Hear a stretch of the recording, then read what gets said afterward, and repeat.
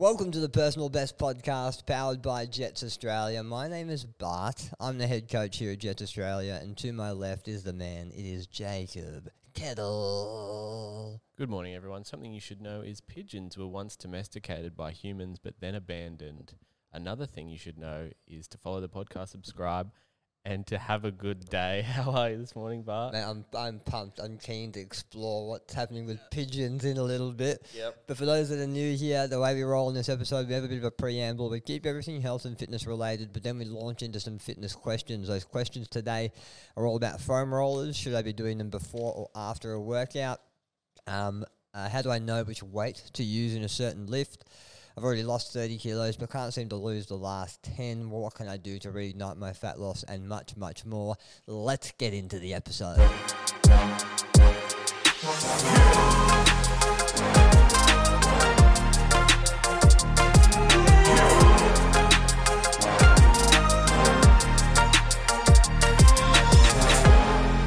Circle back to the pigeons, mate. That was wonderful. All right, you think of pigeons, we all think of pigeons as kind of like the rodents of the bird aviary world, don't we? And I think we've all thought of this, but recently I came to discover that we've kind of given them a bit of a hard run, old pigeons, because they're looked at as like the rats of the bird world. But in actual fact, pigeons were actually domesticated by us centuries ago. Right. We used to take them in like dogs, and we had them, they were used for multiple different reasons. We don't really know why. Interesting. In a way that like they talk about it like the fax machine. They once had a use. We once had them as pets, and then they kind of got out and spread out, and then humans eventually were like, nah, we don't need yous anymore. And they got so used to the way they don't know how to make nests anymore, and they're kind of just wandering around uselessly because we brought them in, we gave them everything, and then we took it away, and now they're looked at, they're shunned upon, but apparently they're quite nice little birds and quite smart. So from the pigeon's point of view, are they thinking like, man, I love these humans, I just want to connect with them, I want to interact with them, and we're always just like, get out of my way? Yeah, we're just like, it's just like if we were like, let's have it with dogs a bit. Yeah. Go off on your own, and don't think of like dogs would eventually, you get a stray dog and they'll figure out how to live and they'll be a bit stray. Yeah. But these are a bit sillier, and they're just kind of wandlessly aiming around going, all right, well, I'll figure stuff out on my own. It's like kicking a toddler, like an 8-year-old out on the street and being like, find it out for yourself, and this thing doesn't know what it's doing. All they want is love. All they want is love. These pigeons want love and affection. Empathizer. And we look at them like they're nothing. This is great. So next time you see a pigeon, guys, don't scoff. Give it a hug. Give it a hug. That's it. Might be a bit dirty, but like... Yeah, make sure you sanitize afterwards. All right, I'm going to flip this around. This is a monumentous weekend. Do you want to know? Firstly, do you know why this is a monumentous weekend coming up? No. Is there a UFC event on? No. Nah. It's the AFLW Grand Final. Ah. All right. Now, this may not happen again in our lifetime, so we need to bring it up because the teams in the grand final are the Brisbane Lions, that's your team, and Lions. bloody North Melbourne Kangaroos, Yes. hey? And we say that because obviously Brisbane will have many grand finals to come, but the North Melbourne Football Club may not see another one for the rest of until the sun explodes. Ouch. Yeah, but it's going to be a good game I watched a couple of the games on the weekend, and they were cracking. Like the level of AFLW has increased. Yeah, over they're really picking up their game. It's awesome. So I just wanted to mark that. All right, I'm not going to place any bets because I'm a North Melbourne supporter and I'm very shy and very hurt. But I'll be watching, and I know how I've already received one grand final loss this year from the Lions. I don't need two. Oh, that could hurt. And did you? And speaking, this is sorry for those who are international. I have no idea what AFL is, but Melbourne, right? They went out in straight sets in the men's final. They also went out in straight sets in the women's finals as well. We like that. I thought that was a nice coincidence. And anywho, so I've been working on a bit of a side project. It's a new sort of keynote speech that I've been working on. I've been doing a bit of research about positive and negative interactions, and this has really fascinated me, right? Because we know our reality, so you out there, us here, everything we see is a perception. We perceive things and put emotions and feelings to things. And there was this great study done in 2001, and they were looking at couples, and they were looking at what makes a happy couple. And so the first thing they found is that negative interactions or negative situations light up your brain more. So your brain activates more to negative situations, which makes perfect sense. Because if we're evolutionary, if we're back in caveman days and we encounter a lion, we want to remember where we encountered that lion and we want to make sure how we fix that problem. And how to run away, fire up the brain, do all that sort of stuff. Makes sense. They found that these negative interactions last longer in your brain as well. If you're an anxious person out there, you know exactly what I'm talking about. The smallest little negative interaction can just weigh on you for days and weeks and months and years in some instances. So we know that. And then they looked at, well, if we know negative interactions are more stimulating to the brain, how many positive interactions do we need to match or overtake negative interactions? And they came up with a ratio of 5-1. So you need 5 positive interactions within your relationship as a couple or within life to match or outweigh the one negative interaction. How incredible is that?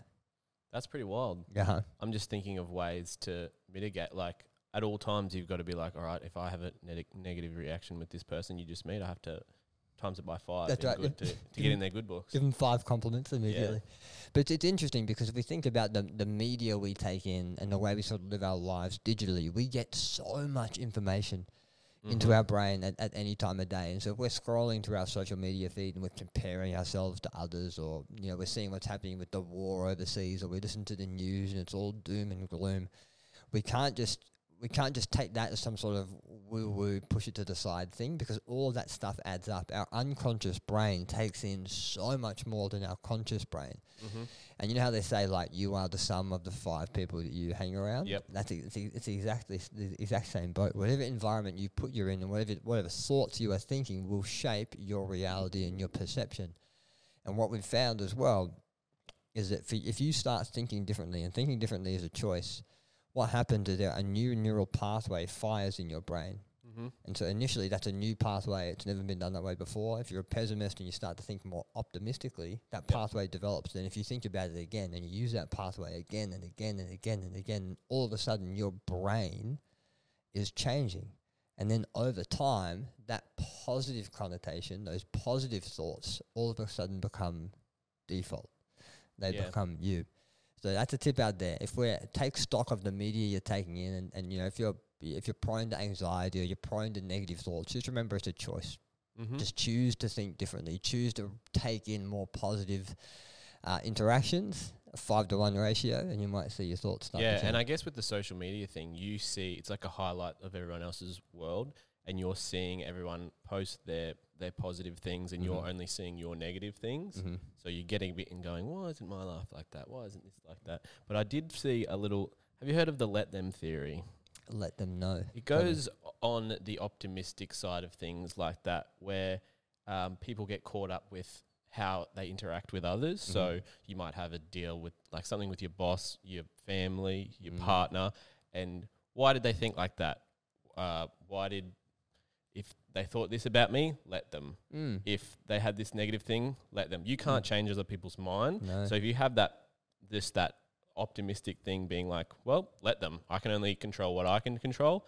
Gives you much of a straighter, narrow outlook on life, and you go, well, it doesn't affect me. I can't change how they think, so just let them think like that. I love that, because you're not giving your power to them. No, you're keeping your power, and you're making an active choice, which gives you power. Yeah, you go, all right, let them. Bloody hell, I love that. We should start a new segment, Optimism Hour, or neuroscience hour. No, we'll leave that to Hubert. It definitely does it the best. I want to play a game with you. All right. I'm always interested in your opinion on a lot of things. Yep. And so you've obviously heard of biohacking before. Yep. So for those that don't know what biohacking, it's certain lifestyle things you can do to make your biology work better, either by upgrading your mitochondria to give you more energy, doing a certain sleeping technique to get you more sleep, or a big what's sort of the bang for your buck exercise to get the most benefits with the minimal effective dose. We're hacking our biology to make us a healthier and better person. And some people go deep in this stuff, mate. Like people inserting microchips into their arms, doing some crazy stuff. So I've got a number of here that seem to be the most popular, according to 5 internet lists that I've found. And I want a yay or nay. Okay. All right. If you don't understand what they are, we'll dive a bit deeper. Right. Yep. So yay or nay, bulletproof coffee. What does that mean? So bulletproof coffee is a coffee, Mhm. black coffee, with grass-fed butter and Ah, either coconut oil or a constituent of coconut oil. That's I think it's called C8 oil or something like that. mm-hmm. Blend it into the coffee, and then you drink the coffee. It's supposed to give you what's the word? It makes the caffeine absorption slower, so the caffeine doesn't hit you as hard, Okay. and can give you lasting energy because of it. Bulletproof coffee, would you indulge? I think I've had it once, but I would indulge if it tastes good. I'm not much of a coffee snob myself. All coffee is good coffee generally to me. But I would if it's sweet, tasty, and gets me going. Very interesting. I went through a phase with bulletproof coffee for a long time. And you get to, one of those things, coffee snobs like to talk about their order. And to say that you are drinking bulletproof coffee is just another little notch in their belt of like, I'm elitist and this is kind of cool. Have I hit a nerve? Do you, No, do you- I do you- think is there a coffee- sometimes I just think people care way too much about coffee than they should. Yeah. And like, I like coffee, but they're like, oh, I'm drinking, I have to have a half mocha. Or like, they get super elitist about it. And it's like, chill out, bro. It's beans and water. Like, come on. At the end of the day, it's just beans and water. I reckon a lot of it is BS as well. Because they'll be like, oh, there's a base note of charcoal and then a top note of citrus. Miss like, me with that. I don't think I'll be like, cool, I'll try it. I'm keen the benefits of it, but I'll just as well have Yeah. a Nescafe Blend 43. All right. Meditation. You know what that is. yeah. Yeah, good. That's good. Meditation is great, by the way. Very compelling research. Grounding. Yeah, so I get it. I like the thing of it. Mhm. The thing I am yet to try that I think we should try. Have you heard of the grounding blankets? I have the ones on your bed that you sleep Yeah. on. Yes. See, I don't know that whole science, but I feel that's a bit woo woo. I don't just get outside. Like if you go into that length to ground yourself while you're sleeping, surely you can just find some grass. Maybe it's a big Smoke City life thing. That you can't. It's pounding the pavement type of thing. You can't find any grass around, but Get your blanket. get your blanket. That I'm fine with grounding. As long as yeah. as long as there's an ease of access, just get I'm not outside. putting Don't- an electric blanket underneath me just to ground. No, look into a bit of research about grounding if you don't know what that is. It's very, very interesting sort of stuff. Next, self massage. Yep. Okay. I'm aware of what. Could you just tell the listener what exactly that is, Bart? I worded that very, very poorly. Stuff like foam rolling. Okay, yeah, Stuff like the yes. massage gun. Yes, I like that. Yeah, you like that I'm stuff? a fan of that. Big fan of the foam. We have a question about the foam roller. We might go into that a bit later. Here we go. Circadian scented lighting. Scented as in Scented? centered, like it's the center. Oh, scented so it's lighting. focused. Yeah. It's So focused on. Now, how does this work, Bart? all right. So we know. I can already predict your answer, but I'll leave it. So we know getting out into the sun. Good to set your circadian rhythm. A consistent circadian rhythm helps us sleep better and makes us an overall healthier person. There are devices that you can either stick up your nose or into your ear that emit a light into certain parts of your body. And apparently, if that part of the body gets the light, it makes the circadian effect more powerful and fast. So the idea is you wake up, you put this device into your nose or your ear, you don't have to go out into the sun, and your body knows it's awake and it can start circadian rhythm. What are your thoughts? Hate it. Stupid idea. Hey, bruh, open a window. Why are you sticking stuff up your nose to tell you when the sun's up? That's just, if you're doing that, honestly, you need to work on yourself because open a window. Surely, are you doing this? No. No. I feel if I did, you'd quit the podcast. Oh, God, honestly. I like circadian, like getting up with the sun, figuring it out. Yeah. If you can't figure it out on your own, if your brain can't figure it out, don't be shoving stuff up your nostrils to tell you when the sun's up. Brilliant. I've got 3 more. All right, this is going far better than I thought it would. Stand-up desk. Oh, I'd love them. Have one, use it. Are you a frequent a day, or do you like start up and then sit I'm down? a up and down. I'm always up and down. That's good. 20 minutes on, 20 minutes off kind of scenario. Yep, big fan. All right, sauna. Love them. Good. And leave that there. Intermittent fasting. I like it. I'm a fan. Mm-hmm. I like that it has some effects, and it also has, like the lazy person in me that sometimes doesn't eat on time, I go, well, I'm just fasting now. Yeah, that's it. I'm intermittent fasting. I'm putting, excuse. yeah. I like that. All right, that was pretty good. So we found out a couple of things. One, you got a bit of a thing with coffee snobs. And two, don't stick stuff up your nose. We know that. All right, Yep. cool. I didn't say anything. Just kidding. All right, I've got one more thing before we jump into the questions. Have you heard of a guy called Jacob Ingebrigtsen? No, I haven't. So he's from Norway. I'll note that your name's Jacob and that his Jacob is spelled with a K. Yeah, can I just touch on that briefly? Sure. I went to McDonald's the other day and I ordered through the app and they get your name. Yeah. And I was like, this is my order number. And he goes, oh, order for Jakob. Oh, no. I just said, yeah. But like, surely. Was he being funny? I don't think so. Was he from Norway? I was like, surely I have one of the most basic names of all time. How are you? I've never got that before. I've never got Jakob. The only thing I can think of is that if he's watched the show Sex Education, season 1, Okay. there's a character in there called Jakob. Okay. So unless he's a fan of Sex Education, there is no excuse I was for like, doing a soft J at am McDonald's. Holy moly. I'm not. Yeah, geez. Are you funny. okay? I was like, it was kind of funny. And I was like, did I just get power moved a little bit? Far out, straight I up. think so. That is a power move, hey. But yeah, what is Jakob up to? So anyway, so this guy is like a once-in-a-generation middle to long-distance runner. So a 4-time European champion, currently holds the world record for, I think, the 1,500 and the 2K indoor. So he's an absolute weapon at sort of the 1 to 5K distance. And I saw a great clip of him talking about his training. I just want to read out some of the points that he said. He said that most people go too hard in training because they have the wrong mentality. It's because many athletes don't actually believe in themselves or in their program. And this is a really interesting concept. The main purpose of training should be to build up confidence, but to target specific adaptations. What makes a successful preparation for an event is accumulating many sessions where you deliberately achieve specific goals set in advance rather than trying to always hammer yourself. So I thought this was a very poignant thing to watch because I've been mulling over in my head and I've come to the conclusion that most of the results that we want and you out there want in the gym, whether it's aesthetics, performance or whatever, they happen sub-maximally. So they don't happen with you going as hard as you can always. It just doesn't work like that. And then it's sort of a two-edged sword because if you always go to the gym and thrash yourself, you're giving yourself, you have to recover more from it.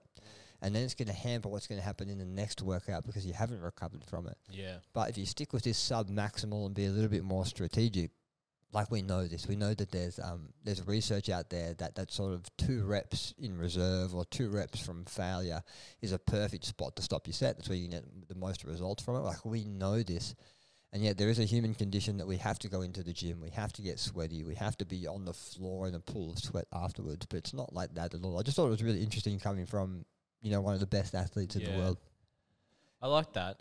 I also do worry about those people that say stuff like that. Like he's a peak athlete. True. And then he's telling people, because the people that generally hear that aren't the ones that are training too hard. Nice. It's the people that aren't training hard enough that go, that's a little excuse to be like, I don't want to train too, I don't want to train too hard. This guy said, and it's like, no, you're not there in the first place. That's the people that he's talking to flies over their head generally, and they're training too hard. Mate, that's so true. Yeah. And you're right. The person that doesn't go intense enough hears that and goes, I don't want to. Yeah, I'll I just go less. don't want to get too bulky. That's right. and it's mate, don't get me started. But you're right. I think there is a bit of an issue in the gyms at the moment, is that you're either not hitting enough intensity or you're hitting it too hard, and we're not quite finding that right balance, which I think is why a coach can really sort of point you in the right direction. I think everyone needs to train them, just saying. All right. I have a quick 30-second food prep. Yep. All right. So this week, 30-second food prep, I'm going to take you through something I cooked this week. The recipe will take about 30 seconds. There's a few caveats to this one, all right? Number one, I'm a big fan of a one-pot or a one-pan dinner. Don't want to be cleaning up too much. And this is a one-pan dinner that you can do in 45 minutes. Super easy. One piece of advice, and one thing you need in this recipe is a boneless butterfly chicken. They're at Woolies and they're at Coles, and they are awesome. It's a whole chicken. The bones are taken out and they're put into a marinade, and the marinade isn't too bad. You know, it's got a little bit of sugar in it, but it's not the worst. So you can add a bit of flavour. Super easy to cook, and they come in like a bag, so they store for a while too. So that's a huge hack. So here it is. It's called boneless butterfly chicken with potatoes. A very imaginative title. 3, 2, 1, go. Heat an oven to 180 degrees. Get some sweet potato, as much as you need for your food prep. Loosely chop them. They don't need to be small. They don't need to be big. They need to be somewhere in the middle. Put a bit of olive oil on them. Put them in a pan. Bung them in the oven for 15 minutes. After 15 minutes, get that chicken. Put it on the same pan. Then keep that in the oven for another 30 minutes. Then take it out, enjoy your potatoes, enjoy your chicken, and you have food prep for a few meals afterwards. Boom. Great. What do you reckon? Hits all the targets. Sweet chili mango. That's So sweet chili mango is my current favourite flavour. Yep. You get it from Woolies. And you can get like a Lilydale one that's a free-range chicken, but it's like a lemon and herb situation, which is delicious, but I don't think as good as the mango chili situation. very cool. I'll have to try it. I do like a one-pot scenario, and that ticks all my boxes, but Ticks the boxes, baby. can I just put out, this is just a message to Coles out there that this is another gripe I have. Use your platform. I Go. have a platform, and I'm going to use it. This is the one, I'm a Coles guy generally at the moment. This is the thing that Woolies has over Coles. I cannot get ripe avocados at Coles ever. They are only rock hard. I have to prep days in advance if I want an avocado. They only, like, because Woolies has a thing. It's like the new ones. Here are the ready to go ones. The whole They do. I only ever see rock hard avocados. I wanted to make burrito bowls last night and make guac.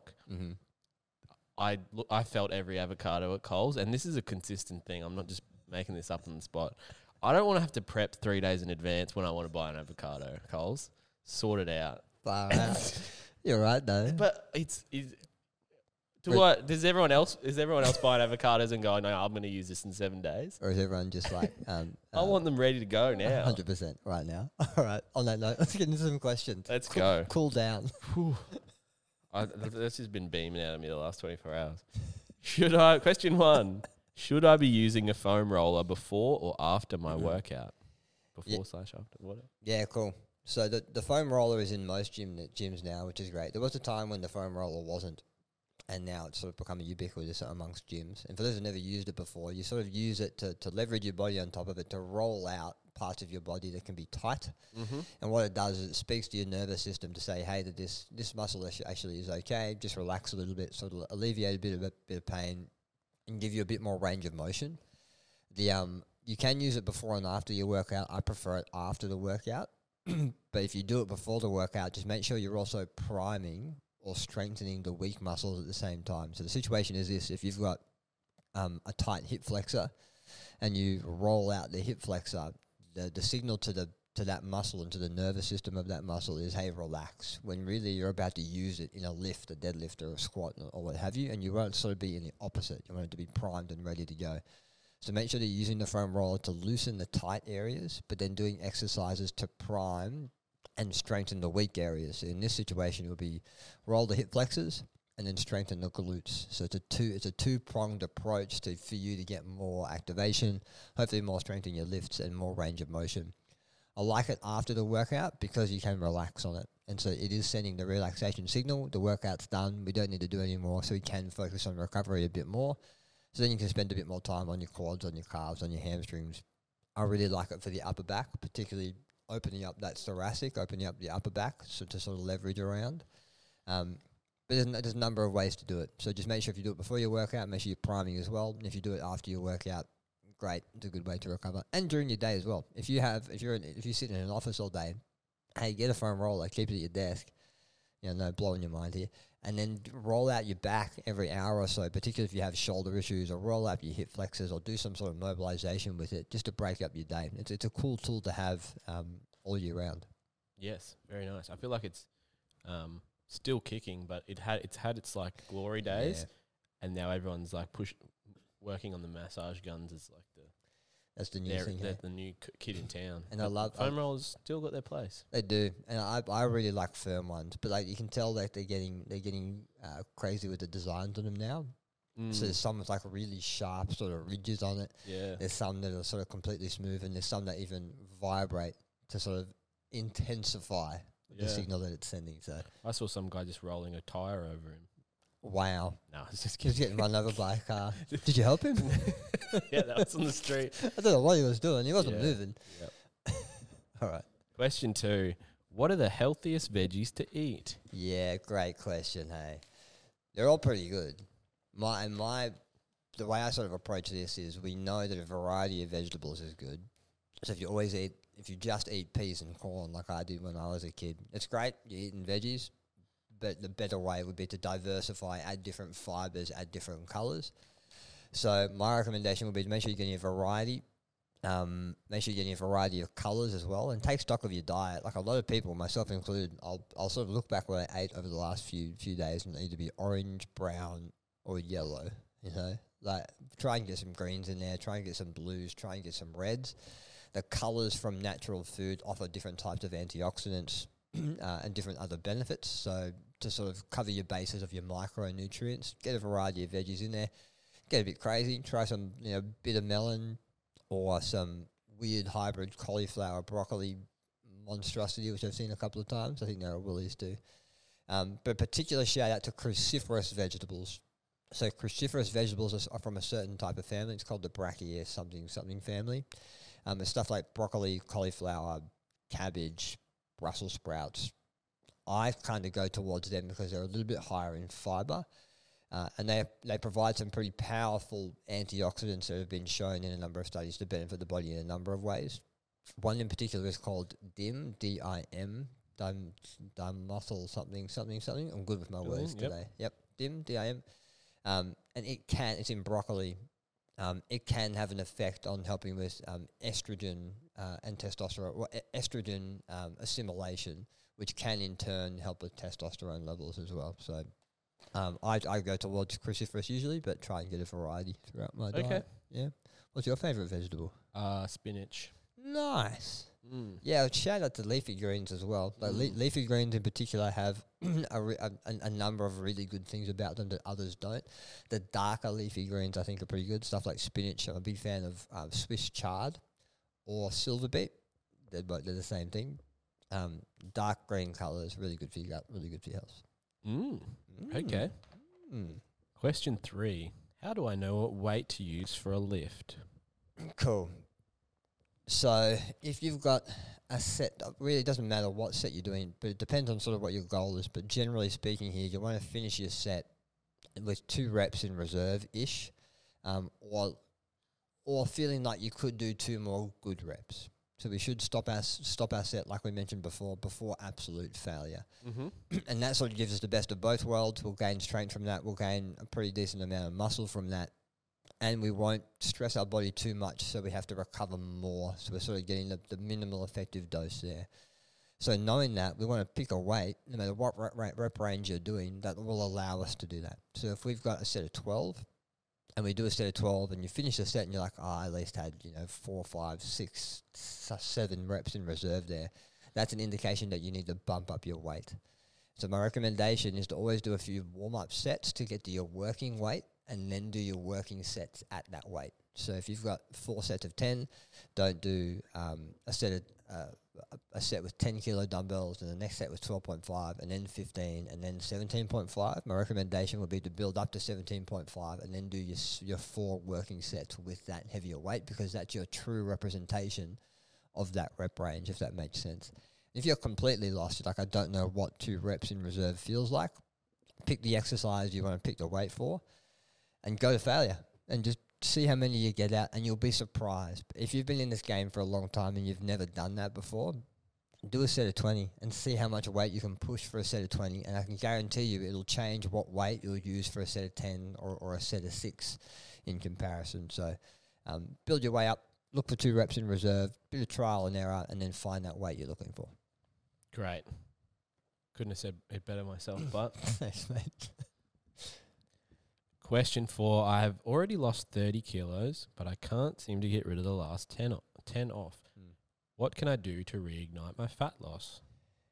Yeah, it's a tricky situation for a lot of people, even tricky for a coach. More information would definitely be handy. But the first thing is to sort of take stock of everything, right? Where are your calories at? Are you eating enough protein? How much training are you doing? How much strength training in particular are you doing? Are you relying on cardio to keep the weight off? Are you sleeping well? Are you stressed? So take a real stock with how you're applying and recovering from your stress, and often you'll find some holes, and those holes are good things to attack. So if you're a bit of a type A person and you're pushing it in the gym, you're pushing it at work, you're pushing it with your family life, and you've identified from this exercise that your sleep is being hampered, that's a great place to start. And it doesn't have to be with exactly what you're doing in the gym, but plateaus will happen. Plateaus will happen with everyone. Progress, whether it's muscle gain or fat loss or performance, it's not linear. And so we can't just think what we've done in the past and doing more of what we've done in the past is going to work, because often the body doesn't work that way. We change over time, and the way we train needs to change that way too. So particularly if you're doing a heap of cardio, I'd take stock on that. Know that cardio is this manually burning calories, which takes up a bit of time, takes up a lot of effort. I'd recommend focusing your attention on trying to automatically burn more calories, which means counterintuitively, you might need to actively try and build muscle. You might need to actually eat more to build that metabolism, build a bit more lean tissue in your body to increase that metabolism over time. And it's funny. It seems so counterintuitive to do that, but if you do that for a phase, a 4 to 8 week phase, I can guarantee you'll see a change in your body, and you might be surprised on how your body looks and your body composition sits at the end of it. But you'll never know unless you try. For a lot of people, it's a psychological thing, particularly if you've lost. Also, by the way, losing 30 kilos is huge. If you've already lost 30 kilos, it's a big psychological battle for you to try and eat more food, because for the past however long you've been doing that, your mentality has been, all right, I've got to cut out the bad food, I need to cut calories to get this weight down. But trust me, shifting that paradigm, nourishing the body, feeding the body what it needs and what it's craving to actively increase the metabolism is a great way to start. And it works in the opposite direction too. If you're on the perma-bulk and you've been bulking for ages, one of the best things you can do is to go on a cut for 1, 2, 3, 4 weeks, resensitize yourself to the calorie surplus, and you might find the muscles will start to poke out a little bit more, which might reevaluate what you're trying to do with your bulk as well. So there's a number of things we can do to sort of get those last 10 kilos off, but what I'm going to say is that to get those last 10 kilos off, it's got to be different to what you've done in the past. we need to find a different way, and hopefully a more sustainable way, if you are doing too much exercise to get there. So to sum up, take stock of everything, find the hole, find the thing where you can put a bit more emphasis into, even if it means taking your time away from the gym, particularly if you've been exercising for a long time, and then consider going into a surplus. And I'm a big fan, I've mentioned it many times before, but I'm a big fan of these mini cuts and mini bulks, 2 or 3 or 4 weeks of a bulk, 2 or 3 or 4 weeks of a cut, just to keep the metabolism adapting and the metabolism on its toes, and then for you to adjust your training programs in sort of the same way. And that's another tip as well. If you haven't changed your training program in a while, if you've just been doing the same reps, the same sets, the same cardio intervals, change it, baby. Change it, and you'll be surprised with what happens. And get a coach. A coach will be able to help you out. Keep your metabolism on its toes. Don't let it get comfortable. Yeah, don't let it get lazy. Thanks, Bart. Thanks for another great episode. Thank you for listening. Yeah, thanks, guys. If you'd like to learn more, tune into the next episode. This is great. We should swap roles. Make sure you are following. Make sure you are sharing the show as well. We've got some cool stuff coming to you in 2024. Make sure you don't miss a beat of it. Follow us on all the bloody social things, Jets Australia, JETTS on all the social pipes. And we'll see you in the next episode. Bye.